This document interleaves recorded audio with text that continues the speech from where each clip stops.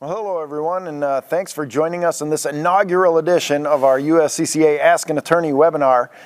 This is the members-only platform, so thank you very much for being members of the USCCA, and we're here to provide you as much information as we possibly can. If you've watched any of our live training broadcasts, you know this guy over here, Tom Grieve from Grieve Law. Tom, you have been a prosecutor, and you are now currently a criminal defense attorney, so we can jump right into this and start asking some questions about what it takes to be a responsibly armed American. Let's do it. First off is the question, what if I use my gun in self-defense and I shoot the wrong person? What are people going to be faced with when they're dealing with something like that? Well, in a word, you're going to be faced with problems. Okay, so there's obviously the issues that are going to rise at the scene from a safety perspective, which, you know, Kev, maybe you can run with that in a second here. Mm-hmm. But generally speaking, first off, things are always going to vary from state to state, okay? And don't forget, but we have both a layer of criminal issues to be dealing with as well as civil law issues to be dealing with, all right?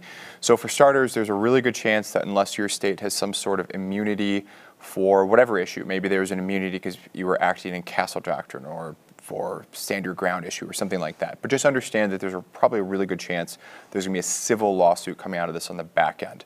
On the criminal end, many states have something called transferred intent laws, which basically means that if your original intent for that use of force, that use of deadly force in this case, was lawful, oftentimes, there is then basically immunity transferred to you. And when I say immunity, let me be clear what I'm talking about. I'm not talking about there's a 0% chance you may be criminally charged as long as you say the magic words of, well, I was shooting at the bad guy, right? Because there's near misses and then there's big misses. There's a lot of different factors that can play into this. Did you open up at 100 yards with your Glock 19 handgun, which may be relative to your training or most people's training, that was a very imprudent thing to do, regardless if that person was shooting at you. So just keep in mind that your particular prosecutors, your particular officers involved, let alone your judge and jury, are going to have a very complex, multifaceted issue to tear apart, and that's before getting on the back end. So long story short, yes, you may be facing criminal charges. Yes, you will probably be getting sued. However, your state probably is going to be providing some sort of defense avenues for you and your legal team to be able to pick apart and look at to help you out. This is definitely a time when somebody should be having an attorney when they're involved in something like this. And we remind people all the time. We tell people, target identification, target acquisition, and target isolation. Those are the elements that you need before you pull out your gun and start shooting. So we want to reinforce this idea of proper training and knowing exactly what you're getting into when you're pulling out your gun to defend yourself. Typically, if it's just a very close one-on-one fight, you know, somebody's trying to rob you, you don't have much trouble with that. But a lot of questions come in about active shooters and situations like that. Right, so, malls, so things like that, yeah. So, and as I say, questions are rolling in. They continue to roll in now. We see another one over here on the board. Recently, we had a carjacking video in which there was a baby in the car, and the owner of the car defended that car with gunfire to stop the guy from getting away with the baby. And the question is, what if there is no child in the car? Should you use deadly force to stop this theft? Well, if you want to go to prison, the answer is probably yes, because that's probably what's going to be the outcome of that. Yep. Okay, using deadly force in order to stop a deadly threat, that's one thing. Using deadly force to terminate, and I'm going to give you kind of the legalese, so to speak. If you've never heard that term before, legalese. That's kind of what in the industry people talk about. I'll try to interpret. Okay, all right, you interpret, perfect, all right. But that's kind of the legalese version of saying here that if you are going to be using deadly force to terminate an unlawful interference with your chattel or movable property. So there you go. There's a bunch of terms. So we want self-defense, not stuff defense. You're not defending your stuff. I've seen some very good surveillance video of people getting carjacked at a gas station, and they threw the car keys on the ground and ran the other direction. I think that's a great plan. It gives the bad guy an opportunity to make a choice. Do I want the car, or do I want you and whatever it is you have, your wallet, whatever? And it's going to be giving your defense attorney, if that bad guy sees the keys on the ground on one side and you running the other way, and if he runs after you, that's about as clean cut of a, no, this is self-defense, not stuff defense that we're talking about. Self-defense, okay, now we may be in a realm of using deadly force in order to stop a deadly threat. Stuff defense, that's a prison outcome in almost every case. And you're right. That makes it pretty clear that this guy doesn't just want your car. He wants to cause harm to you. So then it rises to the use of deadly force. Exactly. And that's something that I like about that, speaking as a former state prosecutor and as a defense attorney, is the fact that the bad guy's intent and what goes to your reasonable state of mind at the time that you acted. If that guy chased you a block after you threw the keys back at the scene, he's not after the car, he's after you. It was not a carjacking. Exactly. That argument speaks for itself at that point as far as, no, this is self-defense. If you grab the keys and go with you, look, I'm not saying that your prosecutor is going to be zealous enough to go after it, although you may be surprised to see how many are that are out there. But I can see an argument of, nah, they just wanted your stuff. And if you follow the news, if you've seen any of the shootings, self-defense shootings that are out there nationally, you see all the time that the bad guy's family, bad guy makes an attack, bad guy gets killed, bad guy's mom goes on the news of, no, he wasn't going to kill him, he just wanted his wallet, he just wanted this, he just wanted that, he was just after his stuff. No, this definitely draws that bright line test of, no, people, not stuff. Yeah, absolutely. So now we're talking about using a gun in self-defense. I see another one rolled up here. Right. If I use my gun in a self-defense incident, am I going to get it back? I can say as a police officer, we're taking that gun. That's coming as evidence with us at the scene of the shooting. So what do they got to do to get their gun back? Sure. So almost every time, just as you said, the police are going to be taking that firearm into evidence, into their custody. Not every time. I do have cases where that has not been the case, but truly those are the outliers, and folks don't prepare for the outliers. Okay, if you hear hoofbeats, think horses, not zebras here. All right, Okay. Think about what's actually probably coming your way over that hill, not what theoretically in some weird Twilight Zone episode may be coming over the hill. All right. Realistically, here's what's going to happen. Here's kind of the tree here. If you are not going to be getting charged, so once the DA has reviewed the charges against you and they've made a decision, nope, this guy's good to go, we're not moving forward, then at that point, typically your attorney is going to say, all right, let's let the dust settle a little bit. Again, I'm not speaking to laws, I'm speaking to what you're probably going to be hearing about from your attorney. Let's just make sure that the dust on this settles, the ink dries on their signature for whatever it is, whatever letter for non-prosecution they've issued, which particularly you see where you've got the bad guy 6 feet under, is they'll dot their I's and cross their T's on that. Then we're going to have to go ahead and file through. Different states are going to have different mechanisms to reclaim property and firearms that were seized as part of a police investigation. If you are no-prost, in other words, if you are not prosecuted or no-prost, as we say, then you should be able to reclaim that once that decision's gone through.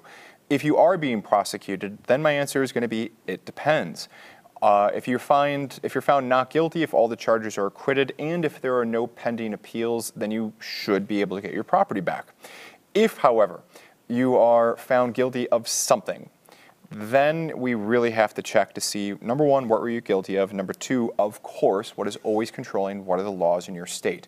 Example being, if you were convicted of maybe something that had nothing to do with the self-defense issue. Maybe you were convicted of disorderly conduct because, I don't know, you're yelling about something after the event, so it really has no connection to your use of the firearm. Maybe your particular state would say, okay, you were convicted of something, but it was not related to the firearm, so now you can get it back. Whereas other states, like here in Wisconsin, if that firearm was part of the crime that you're convicted of, it's a shall forfeit issue. In other words, the judge, the prosecutor, nobody has discretion. That firearm's going downriver, it's done, gone, forget about it. Likewise, if there's a pending appeal, typically the state will hang on to the evidence pending the outcome of that appeal as well. Well, I wrote what I consider to be a really good story in Concealed Carry Magazine about a backup gun, which is just another gun of the exact same model that fits in your holster. Because if you're involved in a shooting, the police are going to take that gun, and it's probably going to be a while before you get that back. Yeah. So you just go to your gun safe, take out your backup gun, put it in your holster, and you can defend yourself then. Absolutely. When the police take your gun. And keep in mind that if you are being charged with an offense as well, you can likely anticipate, and folks, I'm not asking you to like this, I'm just saying, look, here's the truth from the trenches here, all right? You're probably going to put on bond or bail conditions saying that thou shalt not possess any firearms or dangerous weapons. So it's something to prepare yourself for. I'm not saying that's fair. I'm not asking you to like it. I'm asking you to prepare for it, okay? Absolutely. Hey, just a quick reminder here that a lot of the questions that we're answering came in from the survey that was sent out earlier in the week. I want to thank everyone for participating in that, and be alert for these. We're going to be doing them every month, so we'll be sending out surveys. You can ask us questions anytime. Send them in, and we'll make sure we set them aside for Tom when we're here doing the next Ask an Attorney segment on this. So let's get back to some more questions right now and see what we got. You want to be careful about getting involved in another person's business, but there's times when becoming involved may save someone's life. How do you know when you should get involved? Can I at least start Please. Okay. How do you know when you want to be involved in a gunfight? And that's really what it's boiling down to here. Do you know exactly what's happening? If you don't know exactly what's happening, back off. Protect yourself. Move to cover. Do whatever you can to protect yourself. But unless you know exactly what's happening, don't get involved in somebody else's business. We saw a very tragic situation where a concealed carry person got involved in what he thought was a robbery going on, and it turned out to be somebody at a department store, security personnel, trying to take and apprehend a shoplifter, and that got all kind of crazy. So when should people get involved? I'm not saying that there's ever a time that you should be involved outside of this. That if your conscience dictates that it's time for you to take the risk, then take the risk. But that's on you.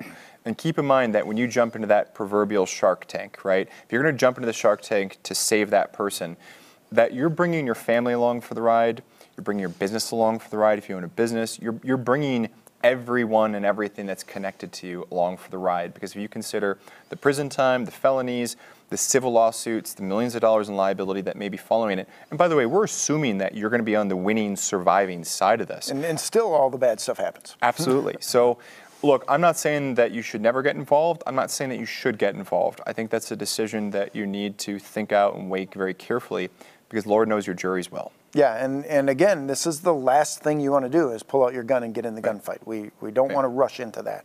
Right. So if there's a situation where there's a gunfight between police and a bad guy, at what point should you get involved with that?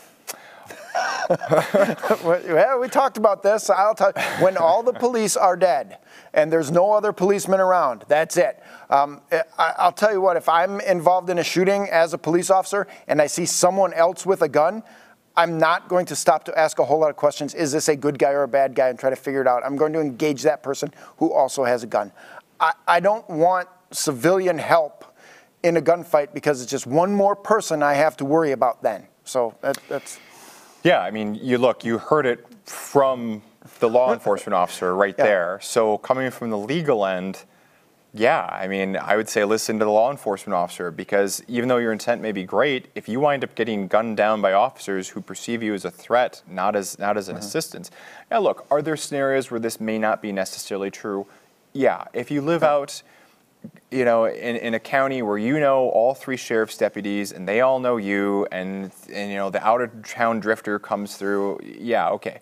I'm not saying, I don't think anybody's here is saying that there's a 0% response rate, but we are saying, look, here's the rule, deviate at your own risk, and we don't recommend it generically. Yeah, and I think really you can get to the point where if the police officer asks for help, sure, and we've seen that in some ground fights, where the officer is just trying to get someone under control to handcuff them. Sure. And, hey, buddy, can you hold this arm? Let's get him handcuffed. Right. Yes, then step in and help the police officer at that point.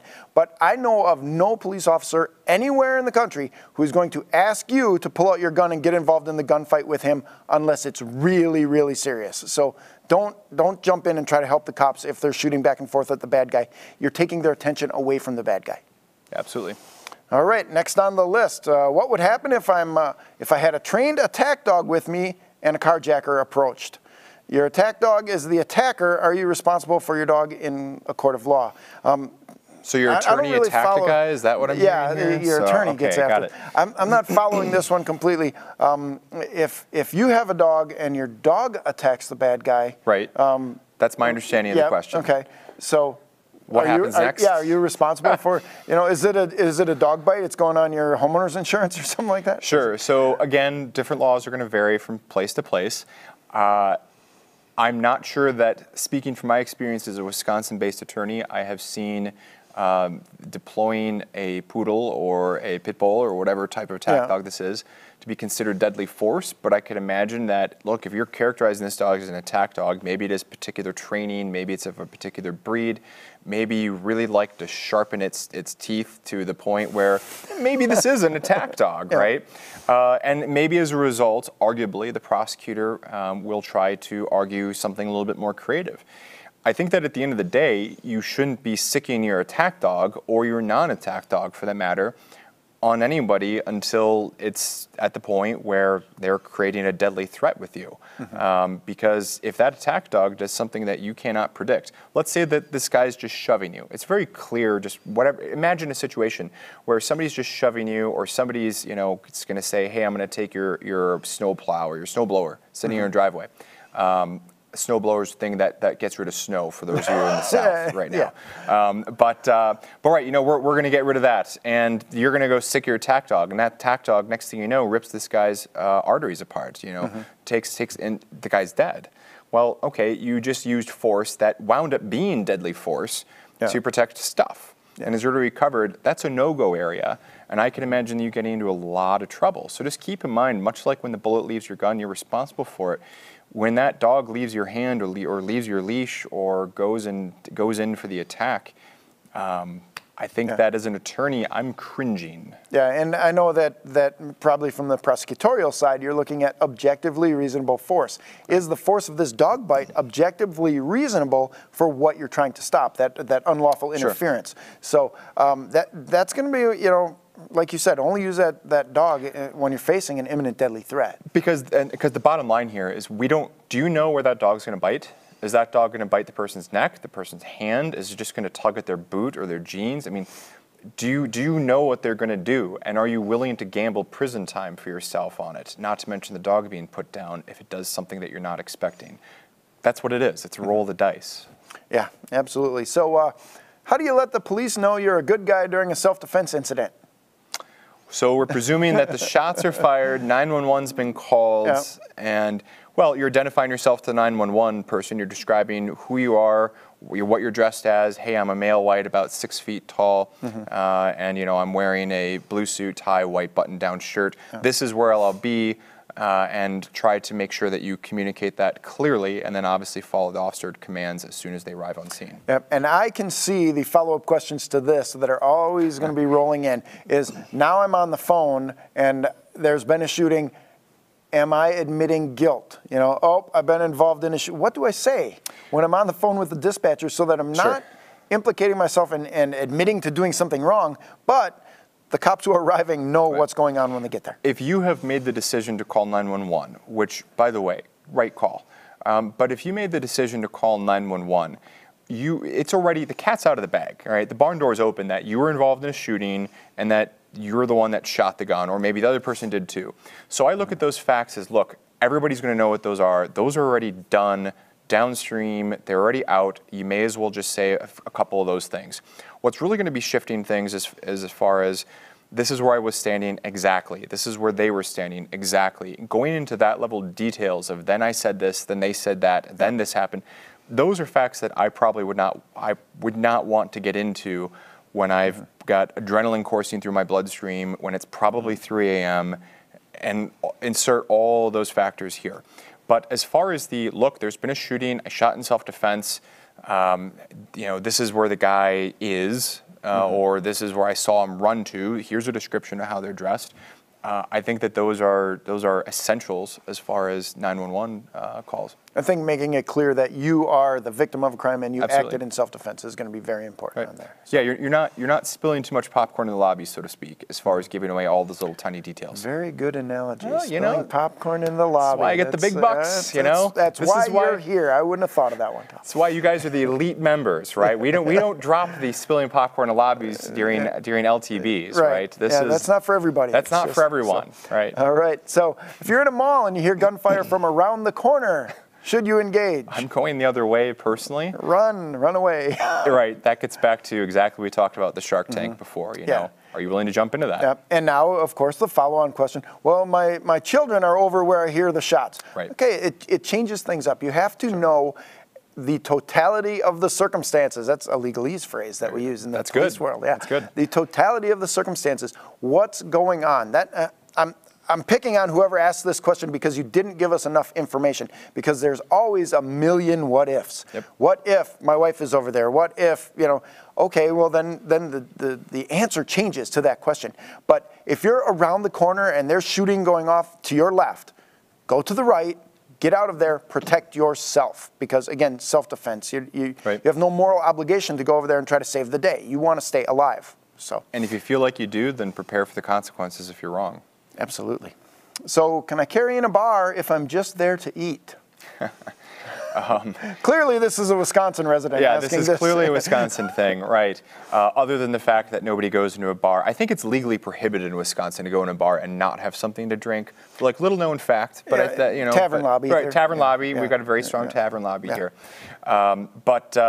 Look, number one, this is going to change with time and place. In other words, this is going to change depending upon the jurisdiction that you're in, what the laws of that state may be. My bet is that in many states that's going to be bad. Don't do it. I mean, you'll be breaking the law if you do. In other states, provided that you're lawfully complying with whatever the restrictions are. For instance, if you're concealed carrying, do you have a concealed carry permit if required? And if you're not drinking, then okay, that may be fine in your state. But just keep in mind, if you're traveling, if you're on a road trip, that kind of stuff changes, and you're going to be liable if you get caught up in the change. Yeah, we have very good information on the USCCA page out there, especially for members, for everybody, about state laws and what's out there. And the state laws will change. Some places allow you to drink to the level of being impaired while driving. You know, some places, zero tolerance. You can't have any alcohol in your system if you're carrying a gun. So know your local laws.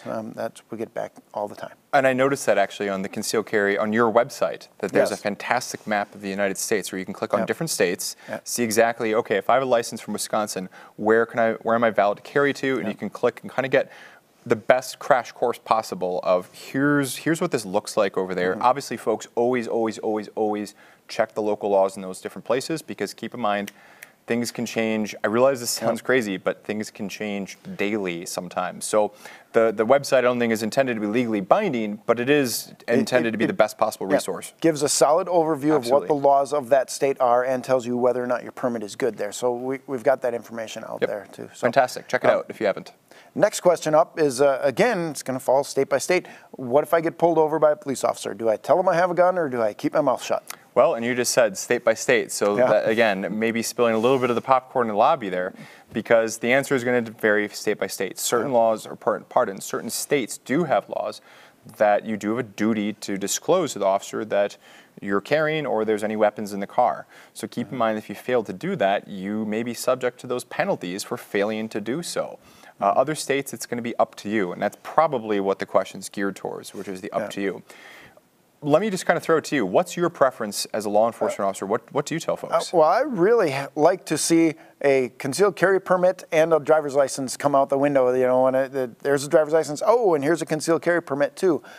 In the state of Wisconsin, I'm not allowed to ask you if you have a concealed carry permit until I know that you have a gun, because then I can have reasonable suspicion that there's a crime committed. So I'm not allowed to even ask if you have a permit unless I know that you have a firearm. But I know that in the state of Ohio, upon first interaction with a police officer, if you have your concealed carry permit and your gun, you must disclose immediately when the officer walks up. Hi, I'm Officer Smith. I pulled you over for speeding.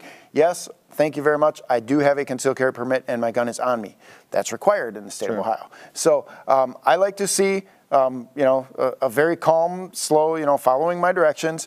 If they hand me their concealed carry permit through the window here in the state of Wisconsin, I'll say, is your firearm on you? Yes, it is. Where is your firearm right now? It's on my right hip. Okay, you don't reach for yours and I won't reach for mine. And now we're going to finish this traffic stop, and carry on.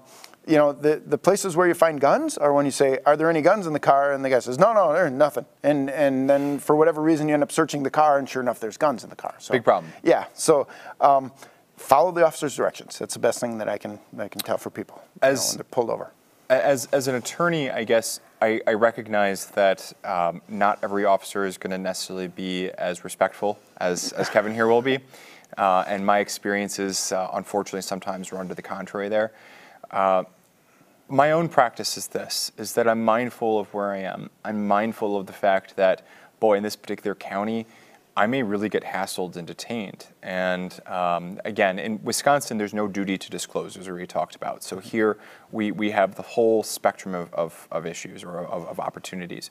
I'll tell you that a handful of years ago, I got pulled over in a little bit more of a rural county where, I assume that they're going to be a little bit more pro-firearm. I had basically my interaction with the officer was exactly what Kevin just described. So, but would I necessarily do that in a county where some of the leadership within those departments or agencies have talked about the fact that if they catch you concealed carrying, basically, that they're going to take you out of the car and put you on the ground, spread eagle, and right. Yeah. I'm probably not going to bring it up there, just realistically. Yeah, unless you have to. Unless you have to, exactly. So it all depends on time and place, and in a perfect world, it would work like what Kevin said, but we recognize that sometimes that's not always the case. Mm-hmm. The next question kind of has me saying, is it a good idea to ask your lawyer about the length of time before the state can no longer reopen the case and refile the charges? Someone has been charged. Yeah, I'm thinking that someone already has a lawyer and something's already happened. Just call it a hunch. Yeah. So all right, so let's frame up this question just to make sure we're on the same page. So something's happened. It sounds like you already have an attorney since it said your lawyer. Yeah. And now we're asking about what's called the statute of limitations, basically to charge or to recharge something. Yes, ask your attorney pertinent legal information and to get pertinent legal advice. I'm not trying to be flip or casual about it. You'd be surprised how many times people don't ask their attorney, and you'd be maybe even more or less surprised, I guess, that attorneys don't tell their clients of pertinent legal things. There's a huge chasm between good attorneys and bad attorneys, and that's, from my end, I guess, if there's something I can communicate to folks who are watching this, if there's one nugget you can walk out of this today, or there's one of a couple nuggets, it's this, is that there's a gulf of difference between great attorneys and bad attorneys, and the outcomes will all too often reflect this. And it's typical to try to look at websites and try to figure out who's the good one, who's the bad one, and unfortunately, most advertising for attorneys all sounds the same. Mm-hmm. And you have, unfortunately, a lot of state bars, legal regulations and restrictions on lawyers who advertise, which basically constrains the amount of information that we're allowed to give out. So the result is we're all stuck saying, we're tough, we'll fight for you, we're aggressive, and so forth. But that's where it's really going to be important to take the time to research out who it is that you're talking to. Take the time to try to figure out, is this the winner, or is this maybe the not quite the winner? Because the winner should be informing you of that kind of information. Well, not to rip on this attorney, but I guess. Ideally, if they got the charge dismissed or if it was never prosecuted in the first place, I always tell my clients, look, if it's a felony, it's blank number of years. If it's a misdemeanor, it's blank number of years. Here's what we're looking at as part and parcel of the moving and dynamic legal situation that we're in. But folks, speaking for myself, I get very frustrated by the fact that when somebody's out there in the market price shopping, and they'll get uppity about the fact that us, who's a top shelf firm, we're more expensive than insert gutter ball attorney here, and they're frustrated by the fact, and the folks are frustrated by the fact, and I get frustrated at their frustration about the fact that these are very different things. So do your research. If you don't know what I'm talking about at all, if this is coming to you as a bolt out of the blue, for God's sake, do your research right now, because if, God forbid, you ever do need to hire an attorney, you need to be educated on the process of how to go about hiring the attorney. So reading a bunch of websites, not only in your market, doesn't have to be in your town, just Google up a place wherever it is in the country, and just take a look and try to discern, boy, these look like people who know what they're doing, these don't. But try to go out there and educate yourself and be informed. Well, that rolls right into the next two questions we got over here. One says, there's no experienced self-defense lawyers in my area. What can I do? They all live 2 hours away. The other one says, I live in Bakersfield, California. Can you help me? Yes, we can help you. Go to uscca.com, and we have a list of attorneys who work with us, many who work 24 hours a day. We can call them at any time. So I'm going to say that if an attorney is 2 hours away, that's not too far. It's probably going to take him 2 hours to get to you anyway. So yes, we can help you with that. Contact us here at the USCCA. We'll help you find an attorney. So you're not shopping for the barber. You're not shopping to make who makes the best sandwich, right? The most local attorney may not be the best attorney. In fact, the one that closest to you, just playing the odds, is probably not the best one more times than not. We handle cases across the state. It's every single week our attorneys are driving 3, 4, 5 hours to get to a particular far-flung county on a particular important case. So that's not an issue, but keep in mind that the price points will often, they will reflect that. Yeah. All right. So if someone attacks me and I can't see what's in their hands, can I pull my gun? What should I do? Direct question. How are you? So, all right. So I got attacked, right? And I couldn't see what was in their hands. Well, first off, we don't know how we're being attacked, right? So are they presuming that they're not driving a car at me or something like that? But how am I going to be able to articulate that they were using deadly force against me? Okay, and maybe they were. Don't get me wrong. That was exactly the word I was looking for. Articulate. There you go. Reasonably See? articulate. We're classing the place up for you elite folks. All right. But that's a very fair question though, because believe me, your attorney and the cops and the prosecutor and ultimately the jury is going to be asking that question too. If you're going to be using deadly force in self-defense, you are going to have to be able to show or to articulate how you were being, how you were in fear of great bodily harm or death. Is this an imminent deadly threat? And if you can reasonably articulate that, then you can use your firearm to stop that deadly threat. Here's a good one, another legalese. Why is there a potential civil case after the criminal case has been cleared? Isn't that double jeopardy? You get to now inform people as to the true nature of double jeopardy. Yeah, so the reason why they allow you to do that was just to set up our questions here at the USCC broadcast. No, look, there's a criminal process and there's a civil process. Double jeopardy is a surprisingly complex issue. It basically just has to do with when jeopardy attaches, which is a surprisingly tricky concept, which usually has to do with the fact of I'm in state court, my state court jury has been impaneled or sworn in on my particular case. Now double jeopardy is attached. So if the case got dismissed, there's a mistrial, there may be double jeopardy issues. Otherwise, if the prosecutor wants to charge me, dismiss the case, charge me, dismiss the case, charge me, dismiss the case, at some point that may become vindictive or malicious prosecution, but it's not going to be double jeopardy. So understand that double jeopardy, as folks are unfortunately misinformed through Hollywood and the media, has a very actually narrow legal definition and connotation with it. And we're talking right now about the criminal process. And we're talking specifically, if you heard the word that I slipped in, about state criminal process. Sometimes you have folks who may be up on for reasonably similar conduct on state criminal charges and then on federal criminal charges, and that's not necessarily double jeopardy. Now, likewise, we flip over to the civil side as well. It just has to do with the fact that we have maybe different jurisdictions, different laws for the same conduct, and as a result, different outcomes, penalties, and court procedures that are in play. I'm not saying that this is beautiful and you should love it. I'm just saying, here's your question, here's why. Different laws, different outcomes, different court processes, different forms of relief that the petitioner, whether that's a civil plaintiff in the case of a civil lawsuit, or whether the United States government in the form of a federal lawsuit, or state or county or municipal, for whatever level we're at, those are all different jurisdictions and there's different levels of double jeopardy that attach. All right, sounds good. Fair enough. I made it sound good at least, hopefully, right? It was great. Okay, all right. So here, this will be easy. That one went on a little bit long, but not, you get paid for that. All right, paid by the word. Yeah. So that's right, yeah. This may be a one-word answer. Is there ever an instance where, having drawn my weapon, that I should not call the police? Can I make that my word? All right, so you've drawn your weapon, and is there ever an instance where you should not call the police? I mean, yes, I'm sure there is an instant where that's the case. But generally speaking, look, who saw you draw the weapon?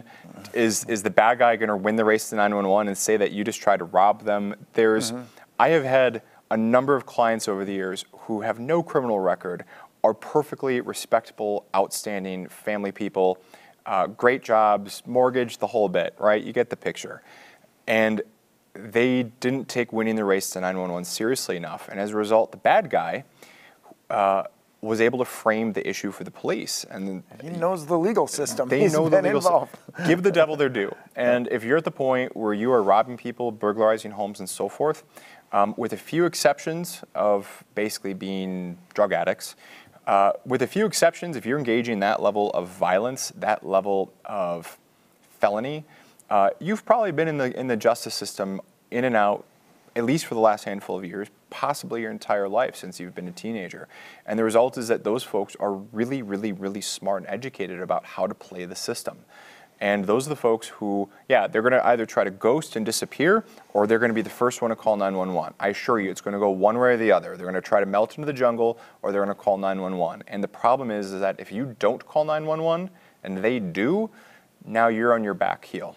Yeah, so if you have to pull your gun out, if you were so afraid that you have to pull your gun out to protect yourself, call the police. Please call the police. Right. So when you look at the list of USCCA lawyers, can you be assured they are all highly qualified Second Amendment lawyers and knowledgeable about firearms? Do you want to take this one? No, I want to hear what you have to say. Right. I was going to say something about the full faith and credit of the USCCA, and we love our members, and we're always here to help you, but you're involved in this. So what I would say is this, is me personally, I have not gone out and interviewed every single one of these attorneys. I have not questioned. This is a really good lawyer answer. Or interrogated. I'm covering all my bases. Yeah. That's what it is, right? I've not personally interrogated each and every single one of these people on their track records. How many jury trials have they done recently? What's their experience on this particular kind of offense or that particular? Look, at the end of the day, there is a large degree of analysis that goes into who are the folks on these lists. This is not just some sort of random list that's thrown together for everyone, okay? But different people work differently with each other to varying degrees. The person who's the right call for you may not be the right call for your friend, okay? So I realize that sounds crazy, but lawyers are people. Yeah, we're a commodity too, but we're people, and there's going to be a lot of personal vetting that I would urge each and every single one of you, should, God forbid, you be in a situation where you need a criminal defense attorney, to figure out who's not only on paper got the chops, but who can I talk to? Is this guy a jerk? Maybe you want the jerk who's going to do a good job in court, but if they're a jerk, maybe you're going to have a hard time communicating with them, and the results oftentimes suffer. Well, you're going to love this, because we got a list of questions now that will let you expand upon that. Perfect. So when I'm considering an attorney and I make that first call, what should I ask him? What questions should I ask him or her to make sure that they're competent with my representation? Got it. So one of the initial question I have is, has something happened and you're looking to retain an attorney, you're looking to hire an attorney for a specific incident or issue? Or are we just kind of generically shopping around to get educated in the marketplace? If the former, if the first, of something's happened and now we need to figure out what's going on, is I would want to definitely take their measure by, look, how many cases have you handled like mine? How many areas of law do you practice in? Do you practice 10 different areas of law? Do you have to take whatever walks through the door? Or have you developed enough skills, expertise, and a reputation of, I am really good at this one or maybe two things where, okay, because that's going to be an easy way to take a little bit of a measure. I'm not saying it's the only way, but it's going to be one way of telling how good is this person at this particular thing. Looking, as I said already, at how many types of cases, look at their litigation record. Ask them, how many times have you or your firm taken cases to trial recently? Honestly, may sound strange. I would be less concerned about the outcomes of those trials. I mean, we all worry about outcomes, but let me explain why. Being a defense attorney can sometimes be a very rewarding and other times a very frustrating experience. The cases that we are oftentimes able to rehabilitate, and they start out looking bad, and then we, through a lot of investigation, a lot of legal analysis, and this and that, we craft a great factual or legal or both kind of arguments, and the prosecutor either dismisses the case or they give our client such a good deal, hey, we'll take your felony down to this ticket for $100, just pay it. Great, they go away. Our clients, though, sometimes don't always want to follow our advice. Maybe they want to take something to trial that really shouldn't be going to trial, and we tell them this, of, you're going to lose. We don't have much to go off of. You were 4 times the legal limit, and actively drinking vodka, just moments. The cops saw you drinking vodka while you were driving, right? Maybe there's just no great defense issues here. You're crazy. Don't take it to trial, right? Those are the folks who very oftentimes want to take their case to trial. So that's why I'm saying be a little less focused on the outcomes of those trials, but the fact that they are taking cases to trial is usually a good thing, because it's showing that they're aggressive, they're going to be in the courtroom, and if they are prepared and willing and able to take other people's cases to trial, they'll probably be prepared, willing, and able to take your case to trial as well. So without boring you on all the 50 different ways you can analyze how to look at an attorney, again, take a look at how many practice fields they're in, what their experience specifically in your area of criminal law is, and then try to take a look at maybe what their litigation track record is. There's lots of other ways that you can look at. You can look at their awards, you can look at this, you can look at that. Those are all fine. But you really learn a lot just based off of their experience and how many different areas of law that they handle. And now, in that same first call, what should a person tell you about themselves when they're making that call? Usually the biggest thing I'm interested in is what's the charge? Sometimes we have a charge, sometimes we don't. We just have facts. So what's the facts? What's the charge? Where did this happen?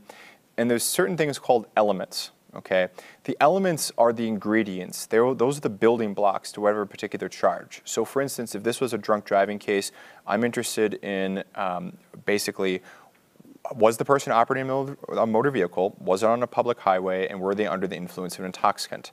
Those are basically the three ingredients, the three building blocks to a DUI charge. And I'm betting that it's pretty darn similar in every single state. So there's usually very specific pieces of information that I'm after and looking for to legally analyze and assess the situation. So usually I like to take charge of the conversations a little bit, just to kind of get this. Imagine that. Right, go with us on that, all right? But I like to get an idea as to, okay, where are we at? And then I'll throw it back to them of, okay, give me the whole story now that I kind of have a few of the chapter headlines of what's coming up so I can see how this is all going to fit together. Other times, the problem is you'll have people who call in and they'll give you the 20-minute rambling story of their life, which is great, but there's a time and place for that, and it's probably not before I know why you're calling me and what's going on here. Yeah. All right, and people should probably expect to provide a retainer at that time, at that first meeting? Typically, yes. Okay, yeah, so. Typically, yes. So keep in mind that different states and their state bars are going to have different rules about what constitutes forming an attorney-client relationship.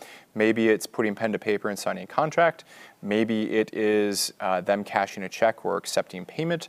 Maybe you don't need either of those. Maybe both parties just have to have an intent to form that relationship. But generally speaking, expect to transact some sort of money in order to get that retainer. If you're expecting that attorney to drop what they're doing and prioritize your case, your issue, your problem, odds are, if they've been around, they've been burned by too many people who have written them IOUs that never go anywhere, and they're going to ask for money up front. And that is exactly why you are members of the USCCA, because we make sure that you get that legal protection that you need. And when you need it, you really need it. So everything's going to be happening fast and swirling around your head. Next question up is about church. And what if an active shooter comes into church? And I could save my life and my wife, but engaging with the active shooter allows me to save other people in the church. What are my rights? And I couldn't tell the police I feared for my life, but understanding this is an imminent deadly threat. So. Sure. So two things. Number one is churches are a little bit different just because certain states may have laws prohibiting carrying in churches or places of worship. So keep in mind that depending on where you are, that may have been a felony just to carry there. And obviously you displaying that firearm, even if you do everything 100% perfect and cleared for that conduct, you may still be exposed to prison and significant fines if you're in that kind of situation. But otherwise, look, exactly the same conversation we had before, in essence, which is what are you willing to jump into that Shark Tank for? Are you willing to risk your life and the legal and financial well-being of your family, your business, people you work with, and so forth? Are you willing to risk all of that for what it is? And if the answer is yes, if you're willing to roll those dice, then God bless. If you're not up for the task for whatever reason, then okay. I guess the only thing I would say would be to be decisive about it, one way or the other. Yeah. And hey, we just had a wonderful live training broadcast about protecting houses of worship. And that video is still up and available for our members. So go back and take a look at that. We talked about everything from tactics to what's going to happen inside the church and probably what's going to happen to you afterwards. So we've got that information out there. And we also have a great book, Countering the Mass Shooter Threat, that allows you to look into this a little bit more in depth. So I'm going to make fun of the next guy as this comes up. His name's Tom, and Tom asks, Great guy. Can Tom specify how the Castle Doctrine may be different in vehicles, particularly convertibles or motorcycles. So no roof on your car doesn't change anything, but go ahead. Sure. So I'm pretty sure this guy's name is Kevin for writing this question. All right. So generally speaking, for those of you who may not know, Castle Doctrine, let's just quickly touch on what it does again. All right. So if we look at overall self-defense laws, we're talking about you need to be in reasonable fear of imminent death or great bodily harm. Basically, long story short, you have to be in fear of deadly force against you before you can use deadly force back. Okay. What Castle Doctrine does is it basically sets a list of triggering conditions or a list of lines, legal lines in the sand. Somebody breaking into your home, somebody breaking into your car when you are in it, okay? Whatever it is in your particular state, it'll set a list of triggering conditions. And once that's met, there is basically a presumption in most places. It's a presumption under law that you are in reasonable fear of imminent death, great bodily harm, that you are in fear of a deadly threat against you, and therefore you can use deadly threat back. You don't have to articulate, I saw a weapon, or he did this with his knife, or something like that. That's the gist, that's the flavor, the lay of the land as to how Castle Doctrine laws work. So the reason why this is important now is because once we transfer this over to vehicles, we need to remember what the intent is. So one of the biggest things, and it's actually already come up here once today, one of the biggest questions I get is, if somebody's breaking into my car, our state is Castle Doctrine, so that means I can shoot them, right? And first thing I say is, well, okay, are you in the car? Because if you're not in the car, then there better be your baby in the car or something else like that, because otherwise that's a defense of property, not a defense of self. Castle Doctrine has nothing to do with this, all right?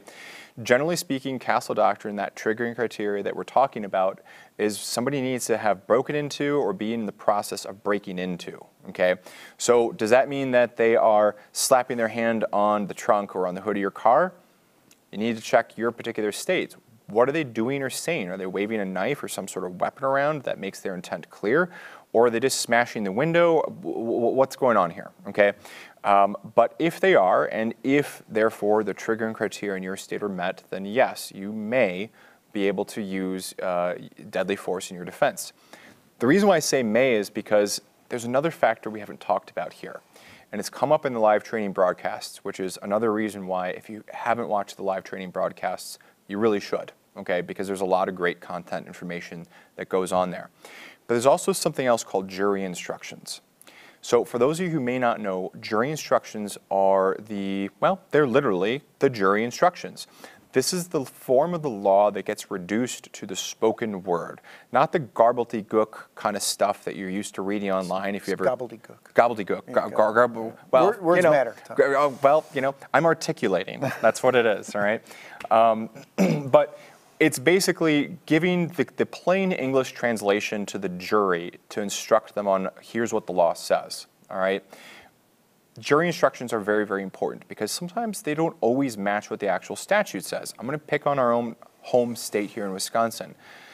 There is no duty to retreat here in Wisconsin. However, according to the jury instructions, if, God forbid, you're involved in a self-defense shooting and you're being charged with some sort of homicide or negligent homicide or something along those lines, and you're trying to use self-defense, the jury instructions are going to instruct that the jury can take into account your ability to flee from the scene.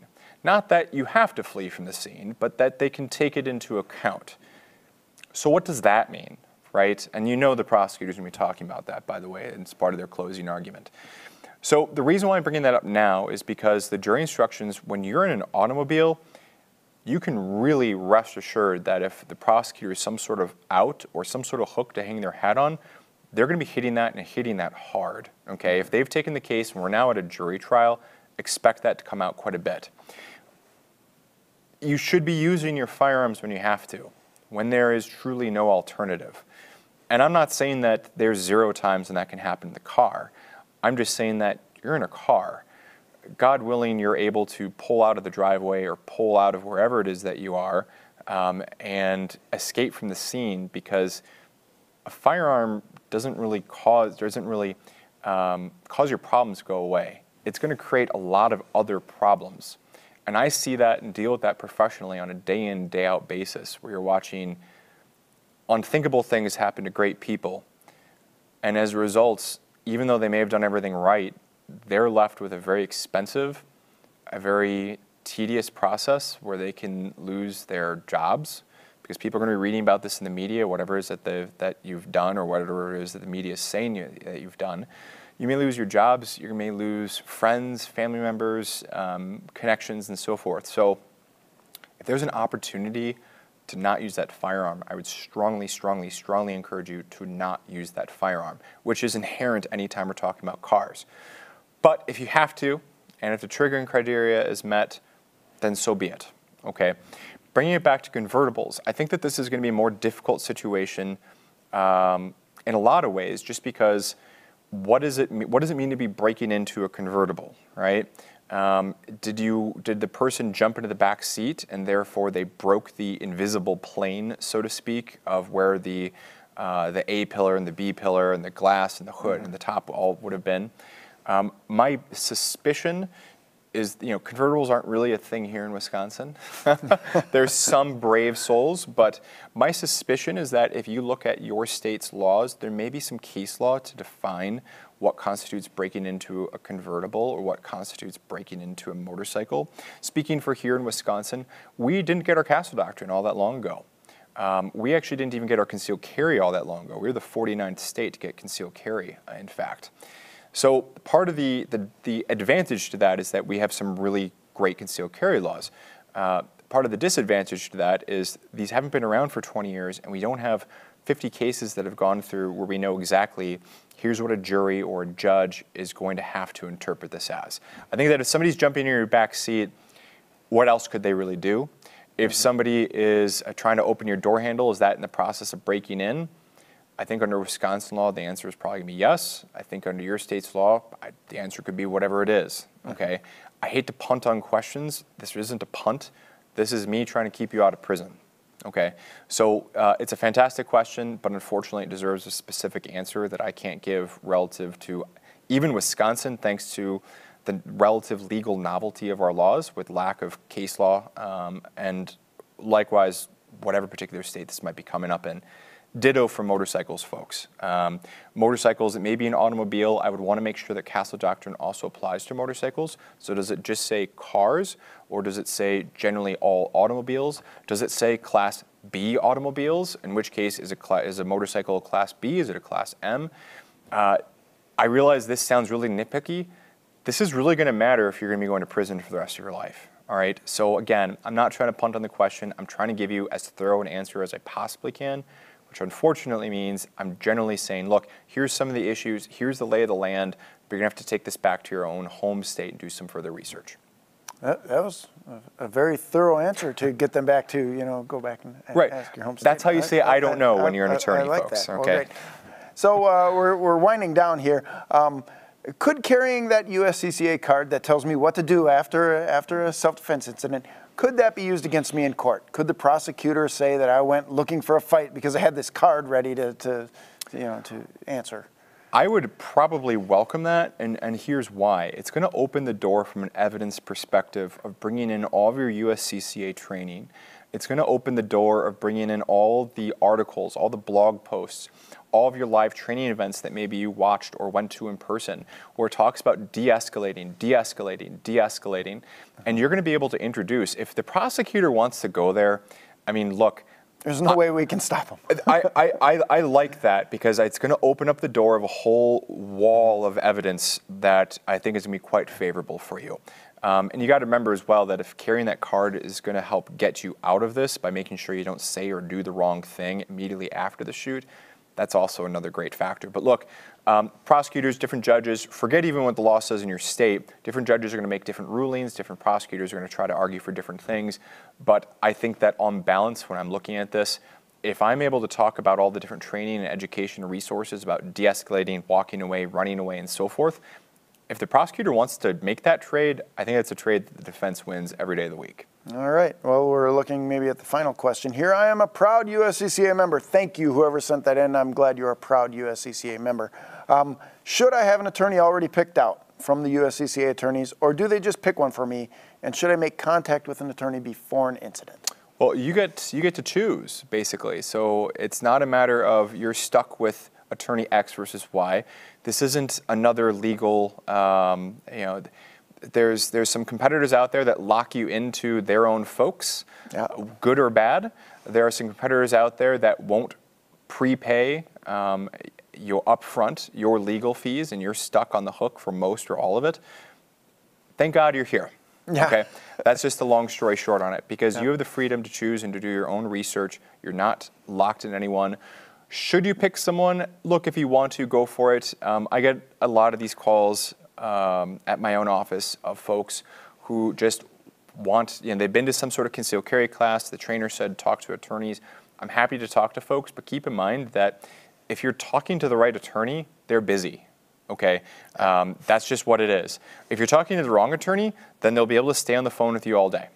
Okay, so there's always that trade-off. Usually what I tell folks, and I realize this is self-serving, but offer to buy an hour of that attorney's time and take them out to lunch or wherever it is, because at least they're kind of getting something out of it and they're happy to engage with you and so forth. Odds are that if you found the right attorney, they're probably used to getting these phone calls just like I am as well. So, but just be respectful of their time and understand that they are constantly getting tried through email and phone calls of, hey, can I just have 2 minutes? And as we all know, it's never 2 minutes. Yeah, and planning ahead is perfect. And you don't even have to use one of our attorneys here at the USCCA. You can use your own attorney if you want to. So I would suggest, yes, make contact before anything happens, because when it happens, it's going to be a whirlwind. So thank you very much for that. I'm looking over at the clock right now, and then as my therapist says, our time is up. So that's Tom, one hell of a team. Yeah. Tom, thank you very much for being here. If all you folks watching really enjoyed what Tom and I had to say, where can people help you out by giving you some sort of review? How can we do that? Yeah, so really, folks, we really appreciate you coming here and joining us. Something that you can do to help us out is actually scroll down and click on the Tom review link.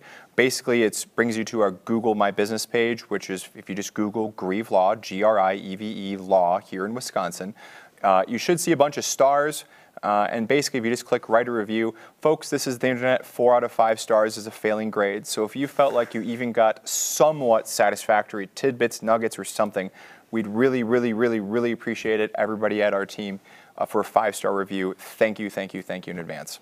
And there's not a Kevin review button, but there is a USCCA review button down there. So please give the USCCA a review as well. We'd really love to hear from you. Comment, tell all your friends. This is our opportunity to help you as our members, and we really want to give the best possible information that we can. So thank you very much for watching, and we'll be back every month with Ask an Attorney. Thanks.